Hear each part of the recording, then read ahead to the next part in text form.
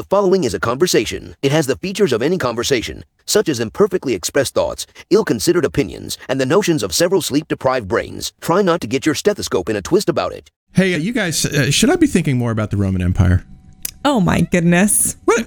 This has been... Is there something wrong with me that I don't think about the Roman Empire? My wife asked me this question, and I hadn't been on TikTok in a couple of weeks, so I didn't understand the context. And I sat there for a second. I was like, babe, I don't think about any empire. Like, that's just not how my mind works. I asked my boyfriend. He said he does not think about it unless he watches Gladiator. Well, and then he says like 20 times a day. I just watched Gladiator, and it's been on my mind a little bit. Okay. I've been looking at Marcus Aurelius and Commodus. Okay. I honestly think that just like my algorithm has just populated that for me. Okay. All right. Well, When prompted, I do have thoughts on somebody like Commodus, right? Like fighting giraffes in the arenas.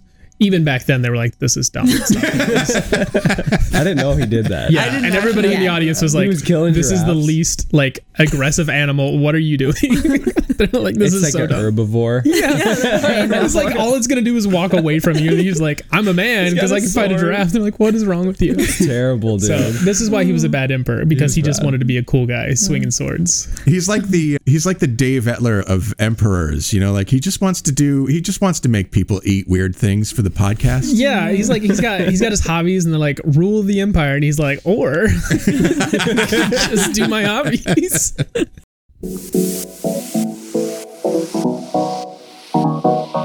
Meandering in the margins of medicine, it's the Shortcoat Podcast. Weird news, Fresh views helpful clues, and interviews. by students for students. Subscribe to our weekly show at theshortcoat.com. Welcome back to the Shortcoat Podcast. It's the show that gives you an inside look at medical school from the students drinking from that fire hose. It's a production of the University of Iowa Carver College of Medicine. I'm Dave Etler. With me today in the SCP studio, he's gained international fame as a professional apologizer for YouTube celebrities. It's M2, Jeff Goddard. God, that's so true. Her freestyle vacuuming skills are sought after by such celebrities as Eric Estrada and John Goslin. It's M1, Fallon Jung. Hi. He rose to fame as the world's quietest yodeler. It's M2, Eric Vallon. Hello. And she's no doubt about to join their famous ranks, making her debut on this podcast. It's the newest director of our Writing and Humanities program and my colleague, Katie Prisky. Hello. Eric, Katie, welcome to the show. Thank you. Eric, I always like to get to know y'all a little better. Your first time on the show. Okay. Tell me a little bit about yourself, where you were before you arrived at CCOM, and why medicine? So I was in Idaho before CCOM. I was raised in Montana, and then I moved to Idaho right before high school. I wanted to do medicine because in college I just kind of started to graduate towards the sciences. I was undecided until I decided. And basically I just got a bunch of experience. I shadowed a bunch of different things, dentistry, nursing, and then shadowed a bunch of doctors. And it just seemed really cool. You just kind of a lifelong learner. It's super cheesy, but I like learning. I don't like dwelling on something for too long. And so it just kind of fit. And in my opinion, this is also cheesy, but health is the most important thing that a person has, and being able to navigate that with people and help people in the most important, thing in this life is just kind of an honor. So that's why I wanted to do it. Well, great. It's a great answer. It's like I warned you that we were gonna. Did I warn you? I don't know. I didn't warn you. I got no warning about anything. Yeah, Katie got invited on the show like 15 minutes ago, and true. She's being a good sport. Katie, I told you that you didn't have to prepare anything, and you really don't. I'm counting on it. But tell us about you. What do you want to know? I want to know something similar. Why? What did you do before you came here, and why are you here now? Good question. So I grew up in Iowa, and I have been back in Iowa City for about 5 years. Prior to coming over to the College of Medicine, I have been working on my PhD in the College of Education, also at the University of Iowa. And I know the previous director, Kate, and saw this job was open and talked to her about it, and here I am. And how do you feel about that decision so far? How do you feel about working with me, Dave Etler? I feel pretty good about it. So far, so good, I would say. Wouldn't you? Absolutely, I would. But, you never know what other people think of you. It's true. Thank you for. And you can definitely count on her to give you like total honesty, considering her office is 10 feet from yours, and on a podcast that people listen to. Yeah. For sure. Well, again, thank you for agreeing to join us. Yes, of course. Thanks for having me. So I guess there is always a national physician shortage, but I don't know. Like, for some reason, it got some attention from NBC News this week. They did a whole piece on it, a whole minute and 36 seconds or something. And I thought we could talk about this shortage because, I'm not really sure I understand why there is always a physician shortage. So, but I kind of have thoughts about it, but I'm not sure that they're correct. What do you Jeff, you wanted to talk about this too. What? I'm just going to myth bust real quick. There has not always been a physician shortage, even by the people that are pushing that there is a physician shortage. Okay, right? Okay. Within the last few decades, the AMA specifically said, like, we're on track to have too many physicians. That was a concern, I think, in the 80s. And that was part of like the tightening the belt of applications to medical school, which makes sense when we're talking about the AMA, whose job it is to secure the financial success of their members who are physicians. Sure. Fewer doctors, more money. Exactly. Yeah. That was my myth bust. I'll let anybody else jump in. So what you're saying is we don't have a physician shortage? I'm not saying that. I'm saying that the idea that we have, quote unquote, always had a physician shortage is not true. We have gone through cycles of people thinking that we have too many. We have gone through people thinking we have not enough. Yeah. So what is this most recent idea about this physician shortage? Like, where is this coming from now? I feel like I've heard it my whole life. I feel like there's just, as long as I've been around, approximately 27 years. Yeah. Well, I mean, I was looking at some statistics. 99.1% of positions were filled in the 2023 match. It's about 1% that didn't. Yeah. I mean, well, yeah, about 1% that didn't. And so you would think, okay, well, that is some measure of the idea that there might be a shortage of physicians. If there were, say more positions that weren't filled, you might go, okay, we have enough physicians in the workforce. That would be somewhat bad news for medical students, but for the profession as a whole. The problem with the field of medicine, specifically physicians, is that it is a very manipulated market. That's not inherently a bad thing, but there are several steps in the process to getting to a physician where somebody gets to decide how tight that bottleneck is going to be, which means because somebody is trying to decide that, it's not the market, and it kind of makes it a little bit harder to judge what the actual number of doctors should be, right? So how many residency spots are we going to have is largely determined by how much hospitals want to spend, which is 0, and how much the federal government is going to spend on those trainings, which is going to be limited because they don't want to spend more money than they have to, right? Which makes sense. That's how everybody spends money. So how are we deciding how many residents are being trained every year? It's always going to be a conversation. Same with how many medical students are being taught in medical school, right? Those are the manufactured markets, or even to a real extent, how many people are getting into college. But those are manufactured bottlenecks that limit how many physicians are entering the workforce. And then when you get to actual people going out and being able to practice, you're kind of dealing with this delay of supply that you can't really reasonably predict. Yeah. So yeah, I've heard similar things. As far as what I know, you probably know more than I, Jeff, but it's all about the residency positions that you're creating, basically, and the government pays for those residency positions. So they only have to dole out so many positions per year, and they don't really add to those new, like they don't create new residency positions as far as what I know, or they haven't in a long time. I think they have recently, but it's definitely not kept up with the need. I mean, America's population is aging, so that's a big factor. Sure.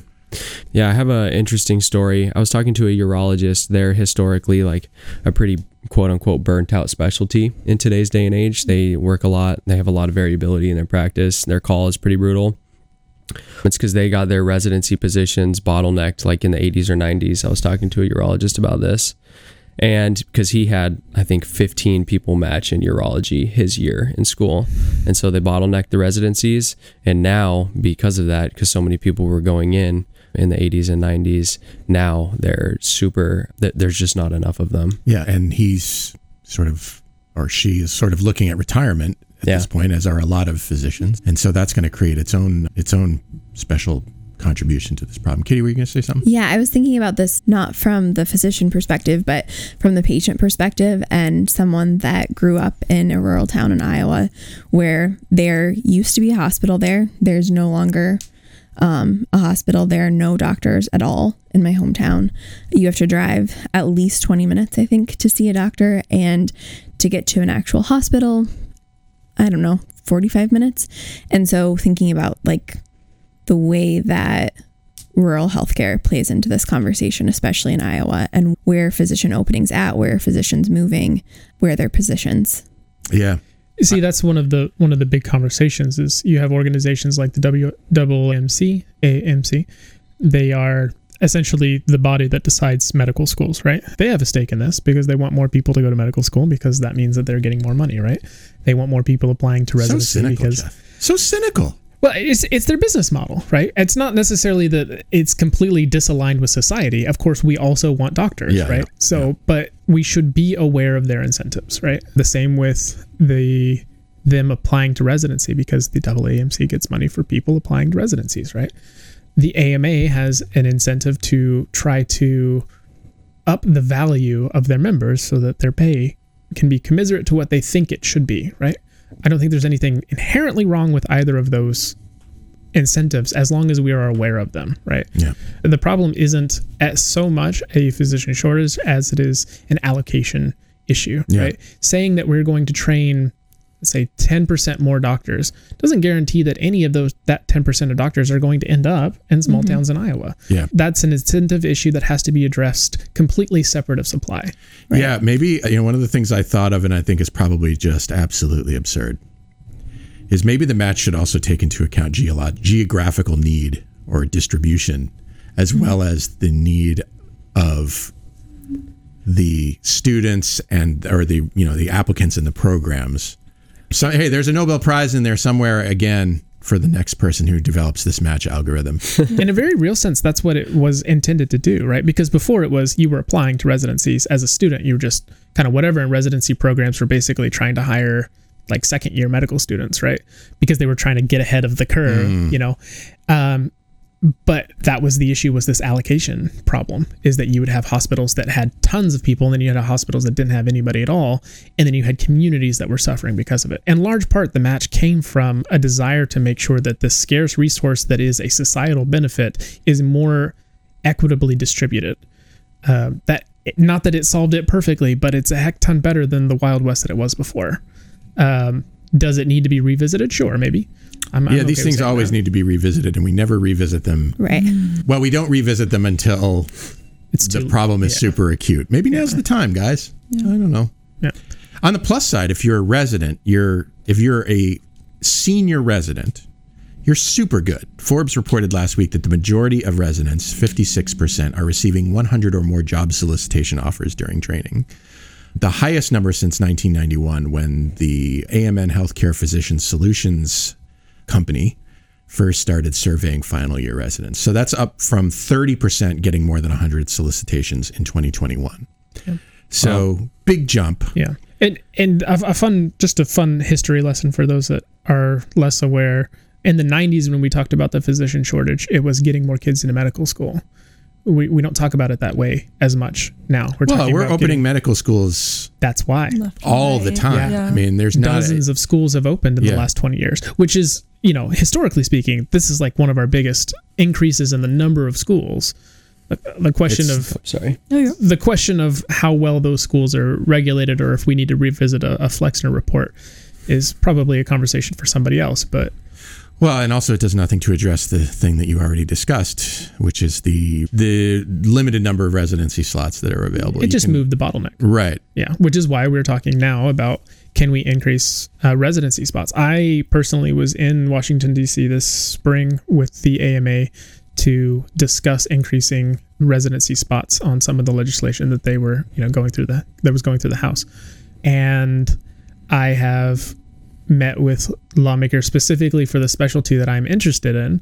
Obviously, I'm a little biased, but I think there'll be a spot for me. But I think honestly that particular specialty needs more focus, an increase in funding, for residency spots. So I've done that advocacy work as well. But Physical medicine, preventive medicine. Preventive medicine, yeah. Is your choice. Yeah. Preventive medicine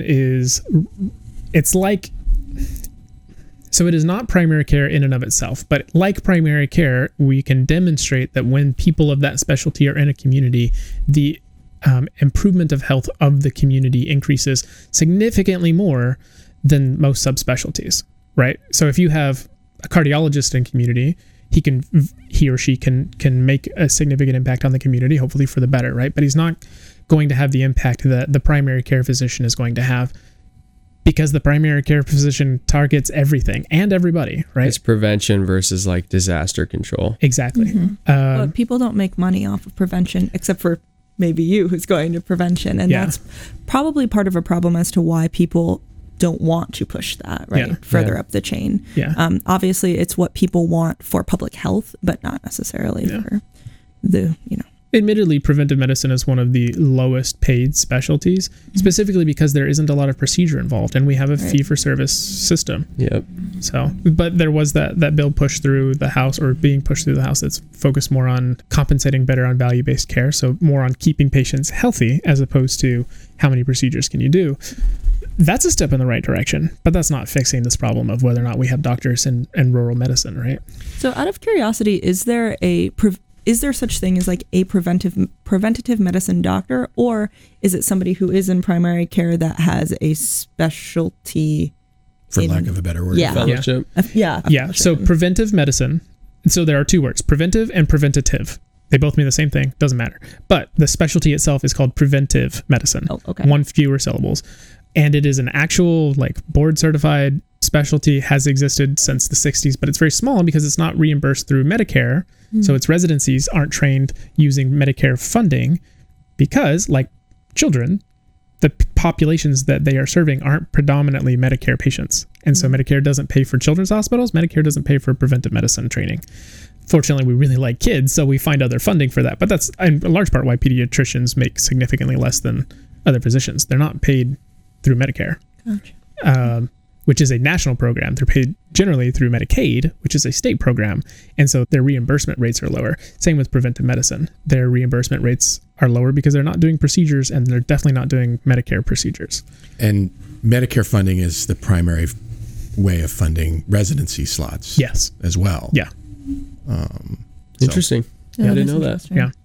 I mean, the real solution is finding a way to make sure that we are incentivizing people to go into primary care and incentivizing people to go to places that were needed. The video that Dave's talking about, the NBC one, they talked about this primary care doctor in this tiny little town in Alabama, I think, and she's going to retire, but she can't retire because there's not another doctor there, right? Mm-hmm. And so people are like, but if we trained more doctors, we could solve this if there were more doctors. And she specifically says in the video, there have been other doctors, they've left. Yeah, they're like, okay, see ya. It's not the fact that there isn't a large enough pool to pull from. It's that nobody wants to live there and practice medicine for other reasons. Yeah, much as I enjoy your Piggly Wiggly, I'm out. Yeah. Piggly Wiggly. There's not Piggly Wigglies in Iowa, Dave. Might be in Alabama. I don't know. Yeah. Wisconsin. Florida. In Wisconsin. I do love a Piggly Wiggly, but I have honestly to go have to no idea what a Wisconsin Piggly Wiggly even is. It's a grocery store. Oh, I thought you were actually talking about pigs. I was like, isn't Iowa known for pigs? Isn't this Jeff, Why aren't there Big old Piggly pig Wigglies? on it. Get on this Piggly Wiggly Corporation of America, whatever they're called. Please sponsor us. Yeah. Short Coats, we love to hear from you, no matter what it's about. So call us at 347-SHORT-CT with questions, shower thoughts, complaints about your situation, whatever you like. We'll talk about it on the show. There are some smaller programs that do incentivize people to go into primary care. So, for example, I'm thinking of the National Health Corps Scholarship, which basically takes people and says, hey, we will pay for all of your medical school. We'll give you a stipend, but you have to go into primary care after you're done, and you have to do service in a high need area, which we will decide what that need is for how many every years we decide. So usually it's 4 full-time or 8 half-time. Yeah. And there have been other solutions proposed. There was one in one of these Midwestern states. I'm so sorry for people that are from here. I don't remember them all. people that didn't match were able to go train under a primary care physician for a year and then essentially practice medicine in a reduced capacity, but in a primary care capacity, right? I like that as an option.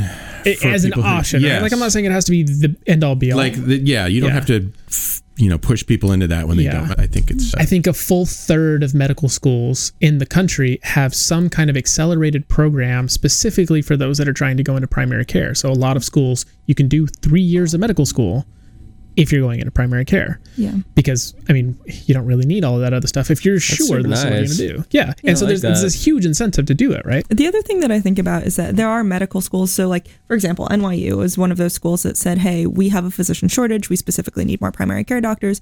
And so they took away tuition so that they could get more people to come into medical school in the first place and kind of stop people from having that financial barrier of getting in. Which is a big problem, right? We've talked about it on the show many times. The more you spend on medical school, the more you're going to the more money you're going to want to make when you're done. Exactly. And so you're not going to go into primary care as readily for that reason. Yeah. And I understand that this is a political football that people are going to kick down the road until, like you said, it becomes so acute that we can't do anything but solve it. But purely from a fiscal perspective, which, as we've talked about, I'm a little too analytical and too concerned about numbers, it makes so much more sense to say we will pay for medical school as a society. We're going to pay for medical school for anybody that can get in and finish. But you will not be compensated over the course of your career as much.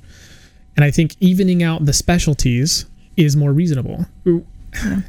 Or because patients aren't really very sympathetic to the concept of a doctor saying, I should be compensated more. Bro, you've got 2 boats. Yeah. And you're talking to somebody who's on food stamps. They're not on your side on this issue. Yeah. They're not going to be. It's hard to, it's hard to be sympathetic to that point of view. Yeah, absolutely. And I'm not saying that physicians shouldn't be fairly compensated. I'm going into this specialty. I would like to be able to feed my child, right? But at the same time, like, recognizing that there has to be some kind of limit, and it makes much more sense to say we're going to have that limit, but also you're not going to have this $400,000 worth of debt. Yeah. And that makes it a little bit easier to suggest, hey, why wouldn't you go into primary care? You have the same amount of debt as somebody who isn't going into primary care. Now it's a lot more financially feasible. Now you can make a decision on whether to go into one specialty or another based on your interests also, rather than some pressure that your pocketbook feels. Yeah. Right. Yeah. But the other big change that would have to be made, and I apologize to anybody who's having to listen to me. I've read book on this subject because this is my whole life. We have to move to a value-based system. We have to move away from fee-for-service medicine, because it's really tempting to say, I'm just going to do that $5,000 procedure day in and day out and make my $800,000. It doesn't really matter that I didn't have debt. That still looks kind of nice. Well, yeah. And I mean, what you're suggesting is also a move away from, we live in a capitalist society, so you're incentivized to do things for more money. Yeah. And so if you everything are paid, is fee for service. Right. Yeah. Not just medicine. Yeah. But there are forms of medicine. So if you guys don't know about ChenMed, it's one of my favorite examples. It's not the only one, but ChenMed they're in like 13 different states at this point, but they started out in Florida, and all of their patients were elderly patients. I think they specialize in geriatric medicine, and they take a monthly payment for each of their patients, and they just take care of them. And some patients are in there every single day because that's what they need. And some patients are, they come in a few times a month. Is this a company? What is this? Yeah, so it was started as a private practice. And concierge medicine is kind of what it sounds that's like. what I was thinking. It sounds like concierge medicine, but they specifically target geriatric and poor patients all on Medicare. Okay. That's all they do. And they do it in such a way that it's not fee for service. Capitated payment is essentially taking care of you get an amount and you benefit more financially if you do... If they are healthier, because that means you have to do fewer procedures, right? Sure. It's not the only model. There are certainly other forms of either concierge or other medicines that work in this model that are specifically targeting populations that need healthcare more than others, right? Like poor patients, older patients. But to ask the entire system to move to that it's kind of hard to do, I get why doctors in New York, for example, my family's in New York, doctors would stop doing private practice for Medicaid patients and start doing concierge service for people on the Upper East Side. You start making, $2,000 every patient visit. Yeah, I can see why you would want to switch. It's hard to ignore. Yeah, financial incentive is there. Yeah. For places like ChenMed, I would assume that they don't take insurance. Is that correct? So they work with every state that they're in. They've partnered with either the Medicare or the Medicaid to figure out how they're going to get insured. The patients themselves aren't paying for it. Gotcha. Yeah. Oh, that's it's really usually the local governments that are paying for it. And it's a model that at first you're like, it doesn't seem like it would work, but then they keep expanding, And I use them as an example because they're the largest one that I know of, but they're not the only organization that does stuff like that. There's another one in Scottsdale, Arizona that I am just besotted with. They are a clinic that they have dietitians on staff, they have personal trainers on staff, they have like pool tables and like a community center. And so the whole point of the clinic is to make sure that you are overall healthy. And the doctors who run it are one of the people that the patient sees the least, because they just don't need their specialty. They need a dietitian. They need somebody who's going to go grocery shopping with them and help them pick out good, healthy food within their budget, That's awesome. That's so cool. And they didn't start it out to make money, but it is profitable. Yeah. Right? Like it's self-sustaining. They don't need outside funding in order to keep going. So these models, you're right, it is shifting away from our fee-for-service capitalist approach to medicine. But I mean, let's be honest. Hospitals started, the whole concept of hospitals started to take care of poor people.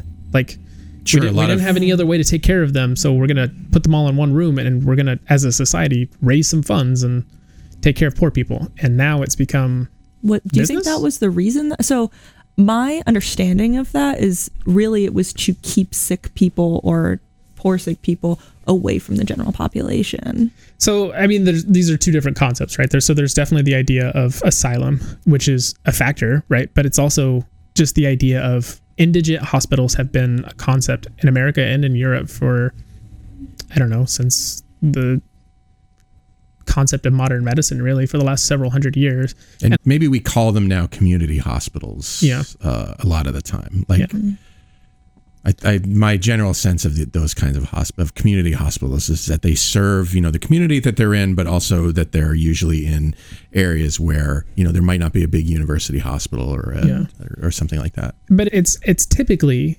you go to rich people and you get their money because they feel like they need to get back. And so they do in the form of, here is a hospital, right? Or the doctors that are working in that, they're not trying to keep people away from the rest of society. They're trying to take care of these people.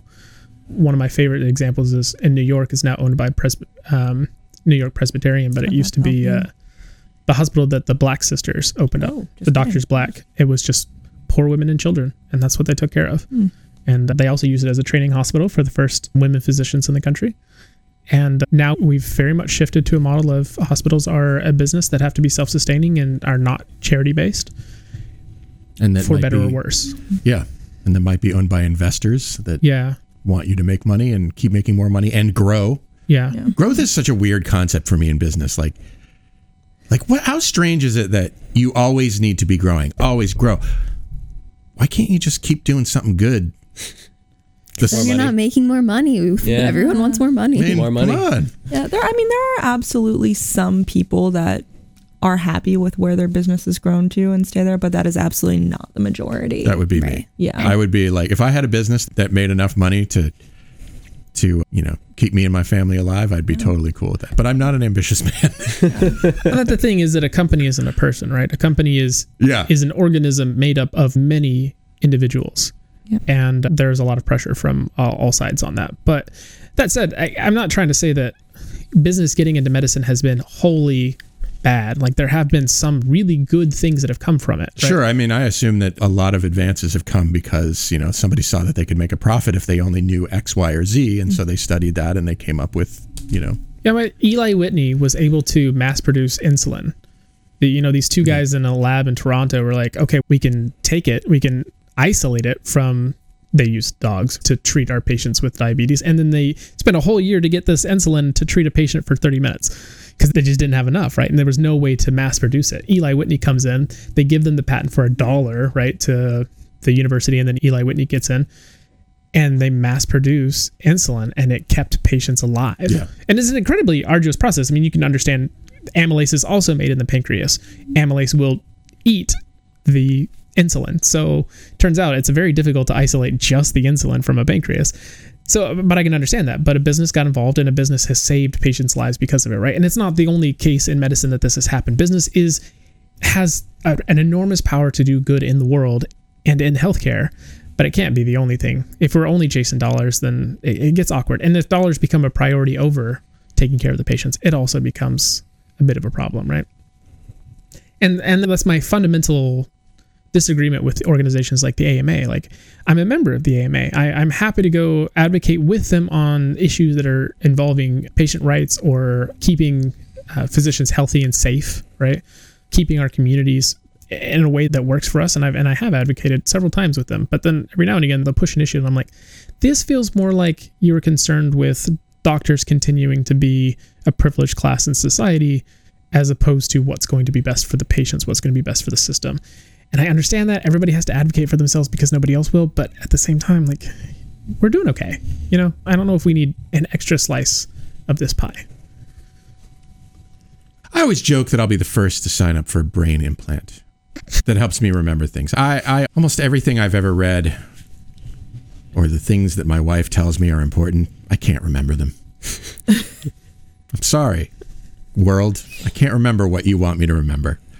But for now, I think I'm going to pass on Elon Musk's Neuralink.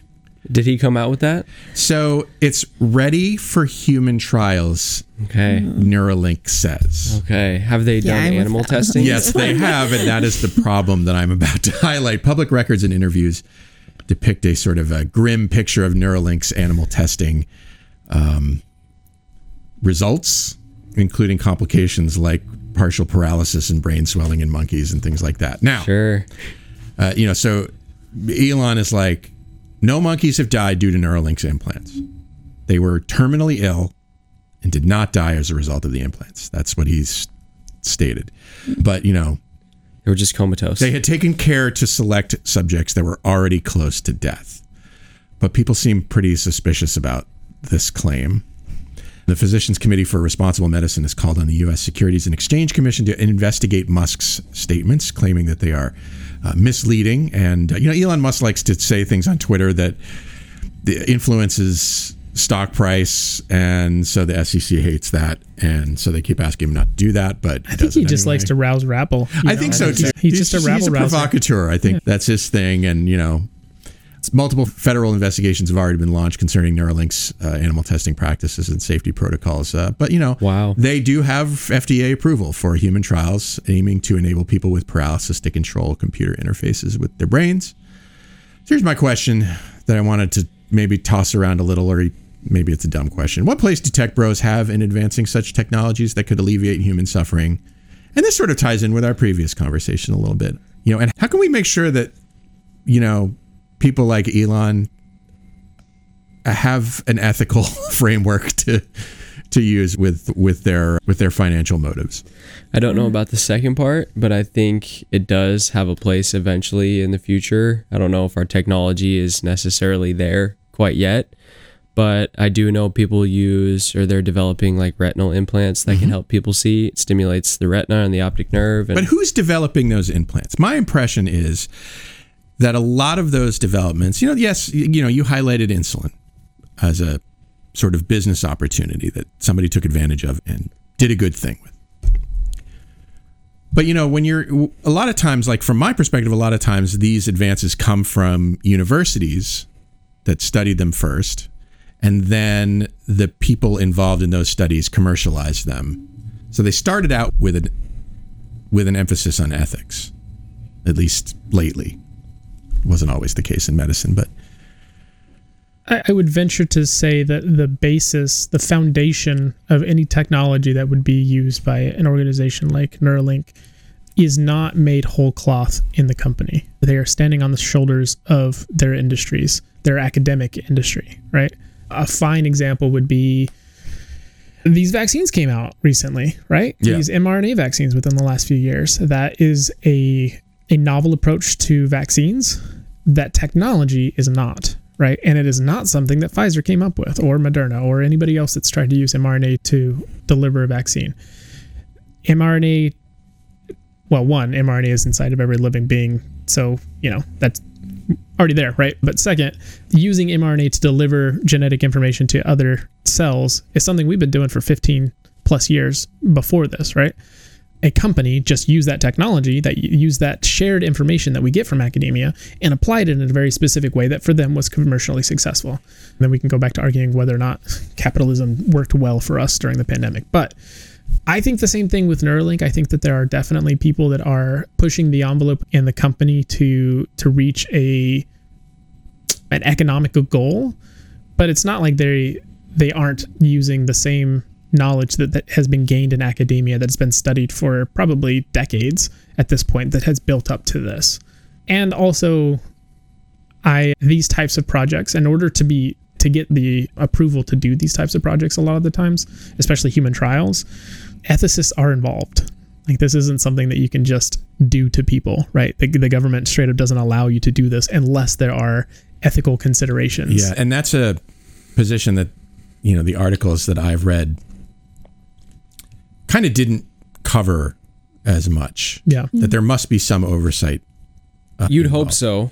I mean, you've got to get an IRB to do human trials, and IRB, institutional review boards, are awfully animal picky. Trials too. Yeah, like, this is true. Yeah. Written into federal law. This isn't like Elon Musk is running around as an individual poking monkeys. Like, he has an entire academic and scientific team that has had to go through some pretty rigorous regulation to get to this point, right? So isn't it possible, though, that he's just in his lab with a bunch of monkeys, or not him, but his tech bro and his scientists are in a lab with a bunch of monkeys poking around at them, and sort of outside the IRB process. Right. I do think that's very possible. Because IRB is through institutions, right? Like, that's like if it's a private review board. Yeah, if it's a private. I mean, if they're getting to human trials, yes, there is going to be some. If the FDA has approved it, sure, they've at least looked at this with an ethical framework. But everybody that works in medical technology, whether it's a pharmaceutical company or a tech company like this, all of them require, anytime they're doing these types of studies, they require approval from a national agency, right? So approval for medical technology and medical devices and equipment is pretty shaky, though. That's fair. The process of getting things approved there's many roundabout ways and there's many loopholes. Because you can say, for instance, that my device is very much like other devices that already exist. Exactly. Mm-hmm. And you get a fast track. And so you get a fast track, and so you may be doing something very novel with an interface that superficially looks like a retinal implant that you mentioned before that does a thing safely, but you may also be doing something that's different enough that it's not a good idea. Yeah, there was a problem with knee implants, and I think that these implants are still on the market, knees and hips, and they're these cobalt implants, and they're in the medical device company or in the medical device industry, so they got a fast track because, biomechanically these implants do the same thing as the previous whatever material implants, and they're giving people like cobalt poisoning. Sure. Mm. Yeah, there's another case with, what's the word for when you don't want to get pregnant? Birth control? Birth control. Yes. Sounds like basically birth control. So we're looking for when you don't want to get pregnant. Problems with birth control implants where they were, of course, approved for human use, but it turns out that they migrated around the body and had all kinds they were like the metal ones. Yeah. Prophylaxis. I mean, you've got the right. It is prophylaxis. Spirit. It is technically. You've got the right spirit. Yeah. I prefer to use fancy words that I don't say when I don't know them. Let me take my birth prophylaxis. Yes. That's what it is. Yeah, I guess my only concern with this whole thing is what we were talking about with like the concept of growth, especially with companies. And for him, I mean, obviously he is an incredibly intelligent person, right? And he's shown that he's so good at doing things, right? Yeah. He can build things. He's made all sorts of rocket ships, like things that we would have never thought were even possible even 10 years ago, 20 years ago, I don't know. But now I wonder if he's growing for the sake of growth and not for altruist, so one of his big things with SpaceX is, moving people off the planet so that, basically as a bulwark against some catastrophic, disaster that happens to humanity. If we're on another planet, we don't have to worry if the asteroid hits the Earth, the species will continue. And that was what one of his stated goals. Yeah. Right, but do we trust Elon Musk? Do we want to put our I do. faith in humanity and Eric, our hope for humanity? wholeheartedly. Take us to Mars, Take us to Elon. Mars. To be fair, he's not the only one going to Mars, right? No, no. China's going to Mars, the US is going to Mars, there are other companies going to Mars. He's just the one Maybe he just made it popular. Yeah, well, He made Mars cool. Yeah. That's the same thing with Tesla. Like he specifically said, like his goal with Tesla, and it should be pointed out that Elon isn't Tesla. Elon isn't SpaceX. There are thousands of people that work for these organizations that make it happen. Elon cannot personally build a rocket. He was just the first person dumb enough to say, "What if we built our own?" Yeah. And it worked out. And now we save millions and upon millions in tax dollars every year because he did it. So I'm happy. But he took an idea and he said, I don't care that this is going to be the successful idea. I just care that it gets people talking about this idea and pushing it forward. He fully expected Tesla to fail, but he's like, well, if electric cars go forward, then we've won. As a civilization, we have won, even if my company fails. And you could take that statement at face value or not. It doesn't really matter, but like that has been the case, right? We have pushed forward and now we have more electric cars. The same thing with space, where commercial space flight, even if SpaceX failed, is now popular. Many other companies are doing it. India just landed on the moon. Yeah. I'm not 100% sure that would have happened if it weren't for things like SpaceX. Yeah. Like just the cultural conversation around it. And I think that's a beautiful thing for India to be able to say, we made it to the moon, But is Elon Musk or his company saying, hey, I am doing this for the cultural conversation? Like, I don't think that's his goal by any means. Like, I would think that his goal is just... I mean, in a few of his company's cases, that was the stated goal. Whether it was the real goal or not, I think nobody can...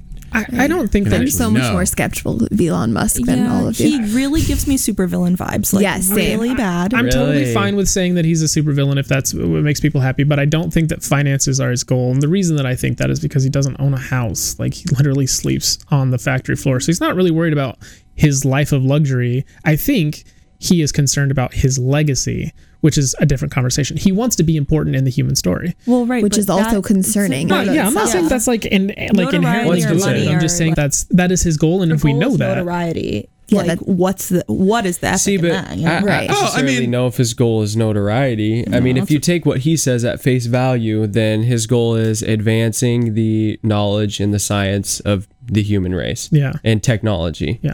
And I mean, so far, that's what he's done. Yeah, he happens to have enough influence that he can take his personal fears and address them. One of his personal fears is what happens if something happens to the Earth and we're only on Earth. So being a 2-planet species is better than being a 1-planet species. He has the resources to handle that. What happens is if AI takes over, that would be bad. I have the resources to create Neuralink where maybe that won't be as big a problem. And let's face it, we're all kind of...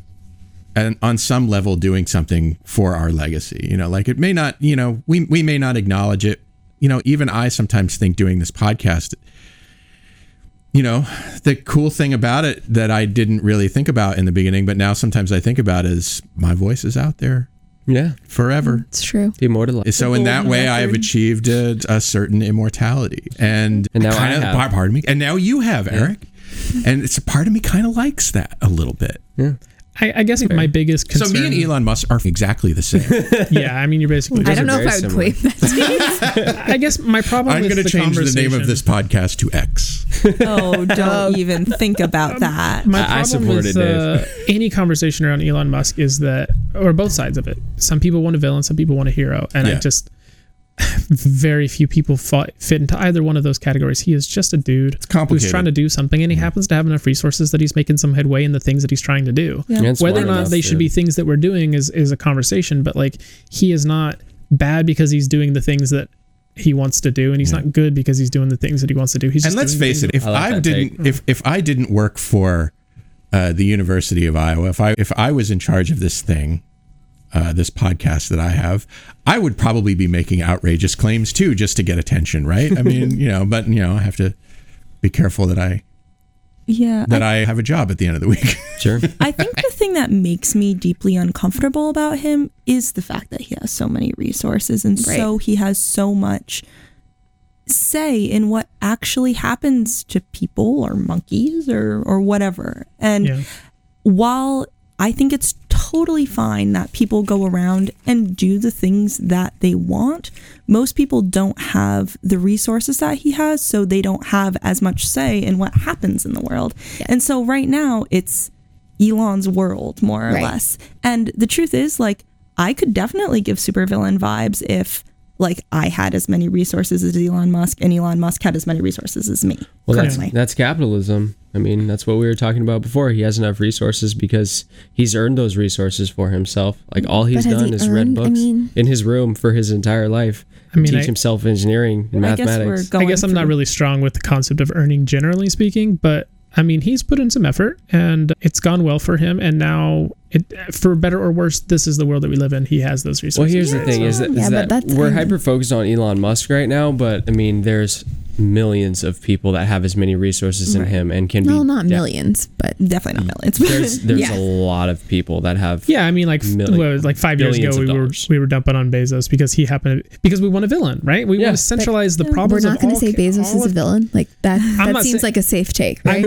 I'm not saying whether or not he is a villain, but we want the guy, right? Because our brains I don't want the guy. No, we want to be able to point to say, like, this is your fault. Yeah. Let me try this. Let me try this in a different way. We are a storytelling species. It is what we have always done since the beginning of humanity.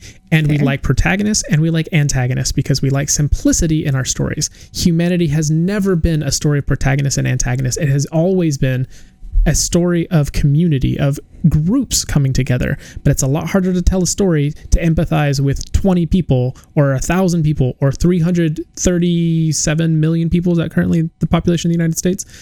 It's a lot easier to get emotionally invested in the success or the failure of one person. And so the villain was, in the 90s, it was Bill Gates, right? And for some people, it still is Bill Gates. The villain is the president if he happens to be of the opposite party. The villain is the richest person on the planet or the worst person on the planet or whoever it is, but we like the villain. Mm-hmm. And it's never that simple. There is never one hero or one villain. It's always a community, but we always pick them out. And as soon as Elon falls from his sphere of influence, as soon as he's no longer the person that has this much influence and somebody else is, we'll dump on that guy, and that's the way of it. I think it makes much more sense and is a lot more useful to say, like, if he has these influences, let's just try to influence him, right? Like, let's try to... You ride that wave a little. Yeah, like be a part of a community that is trying to do some good instead of just saying that somebody else is the protagonist of this story. That's not reasonable. I don't want somebody else being the protagonist.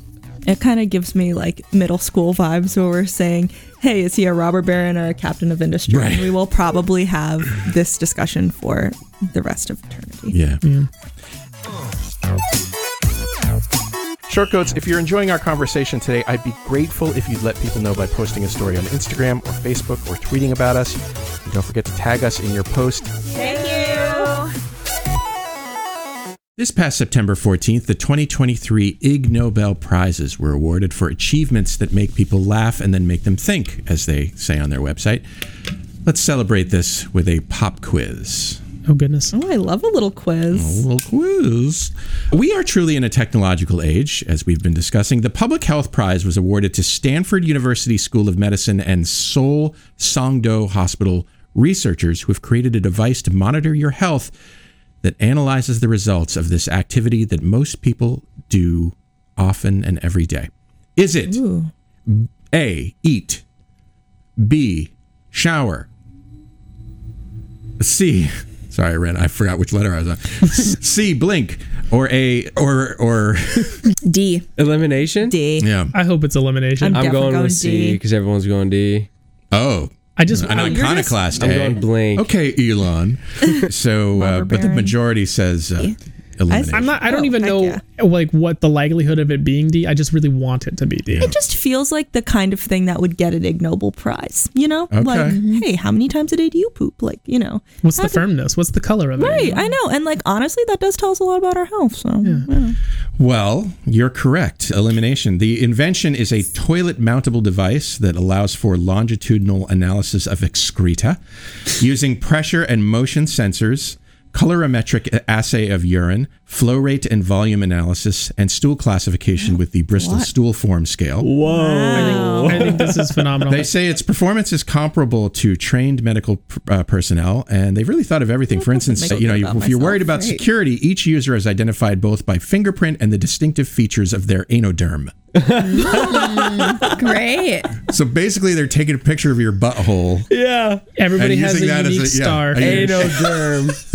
That's hilarious. Is the seat heated and do you get a bidet? It better be if it's I've never had great experiences with bidets, but I mean, I haven't either, but I feel like it should be an option if they're checking out your anoderm. In case somebody thinks this is silly, just a fun fact for all those kids out there that'll never meet me, so I can share this with you.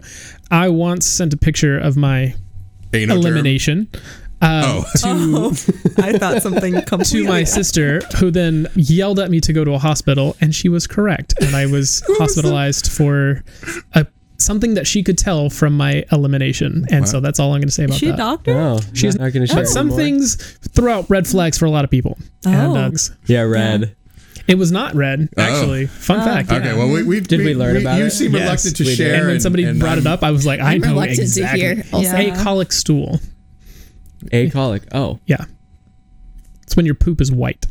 Whoa. Is that like biliary problems? Yeah, it's liver issues. Liver or gallbladder, and in my case, it was liver. Gotcha. And just a fun little fact for the class. That's actually kind of interesting. Looking at your elimination could save your life. Yeah. Go toilet bros. All right.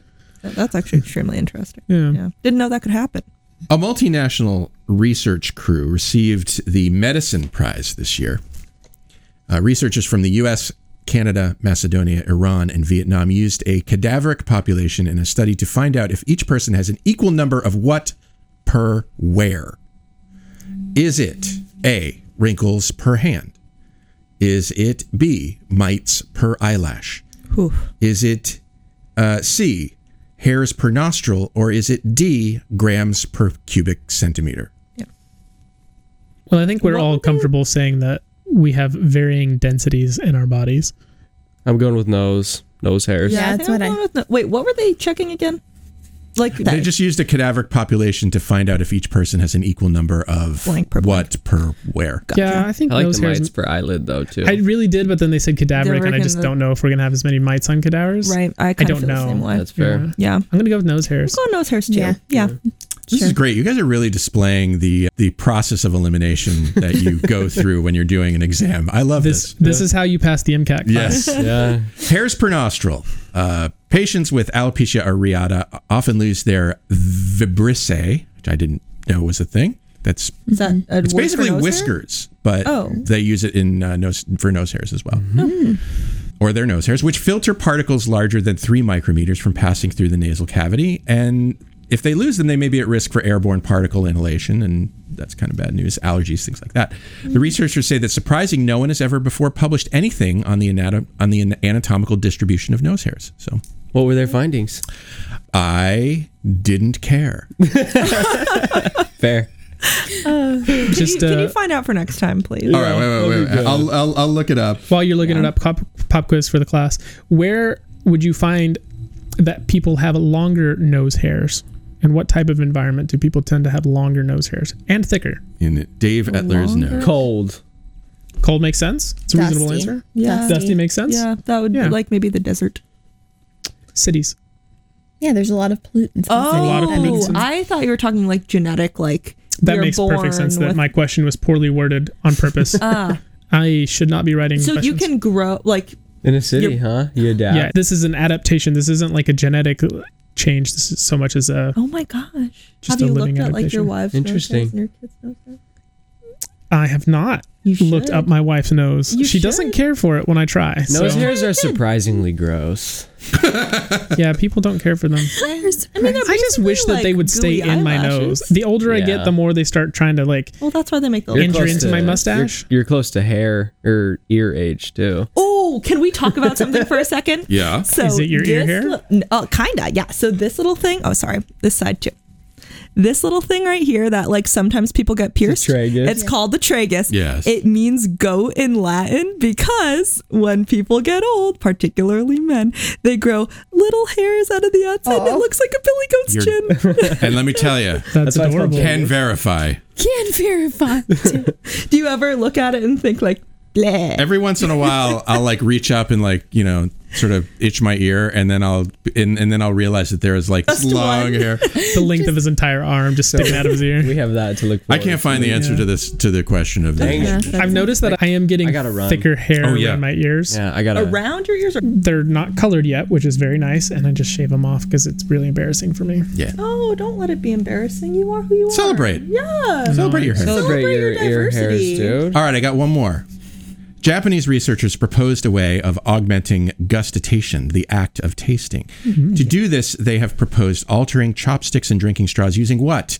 Is it A, mouse hairs, C, vibratory motors, B, tiny sharp spikes, or A, electricity?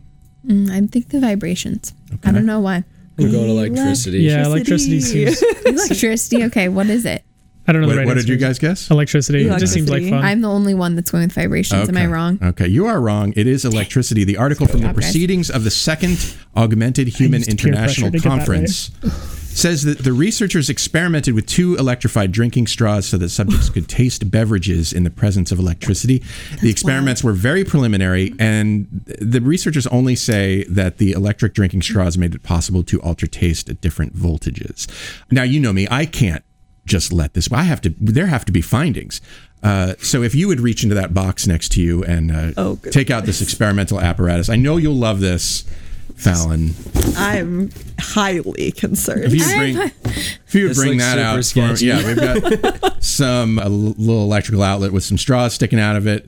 Who wants to volunteer? This can't be the way to go about this, dude. Look at this. This is science right here. I'm not worried about cancer. I'm worried about shocking my tongue. They're plastic. They're definitely gonna smoke and get all messed up. He's smelling it. Do I put it in my mouth? It's not plugged in. It's not plugged but in.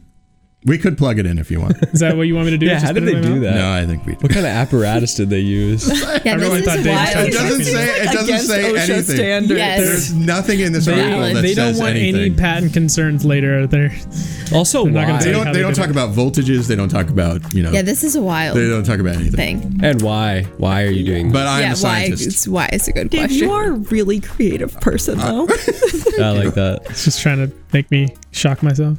Well, that's our show, Jeff, Eric, Fallon, Katie. Thanks for being on the show with me today. Thank you You guys. are Yeah, welcome. thanks. Here. And what kind of shock would it be if I didn't thank you, Shortcoats, for making us a part of your week? If you're new here and you like what you heard today, follow the show wherever fine podcasts are available, like Spotify, Apple Podcasts, Google Podcasts, and YouTube. This episode was produced by yours truly. The show is made possible by a generous donation by Carver College of Medicine student government and ongoing support from the Writing and Humanities program. Our music is by Dr. Vox and Catmosphere. I'm Dave Etler saying, don't let the bastards get you down. Talk to you in 1 week.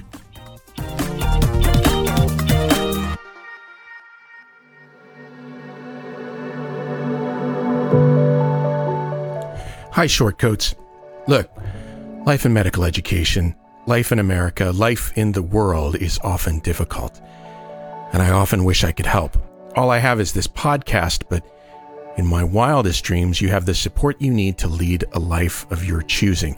You deserve to be happy, healthy, and successful in whatever ways you define those words. So if you need support because you've experienced racism, discrimination, harassment, mental health crises, I want you to be able to get the help that you need. And so I'm going to put some links in the show notes to some resources that you can use. But the bottom line is that for what it's worth, I see you. I know you're out there. I wish I could do more. Maybe I can in ways that I don't understand yet or know about. But I see you, and I'm glad you're here, and other people are too.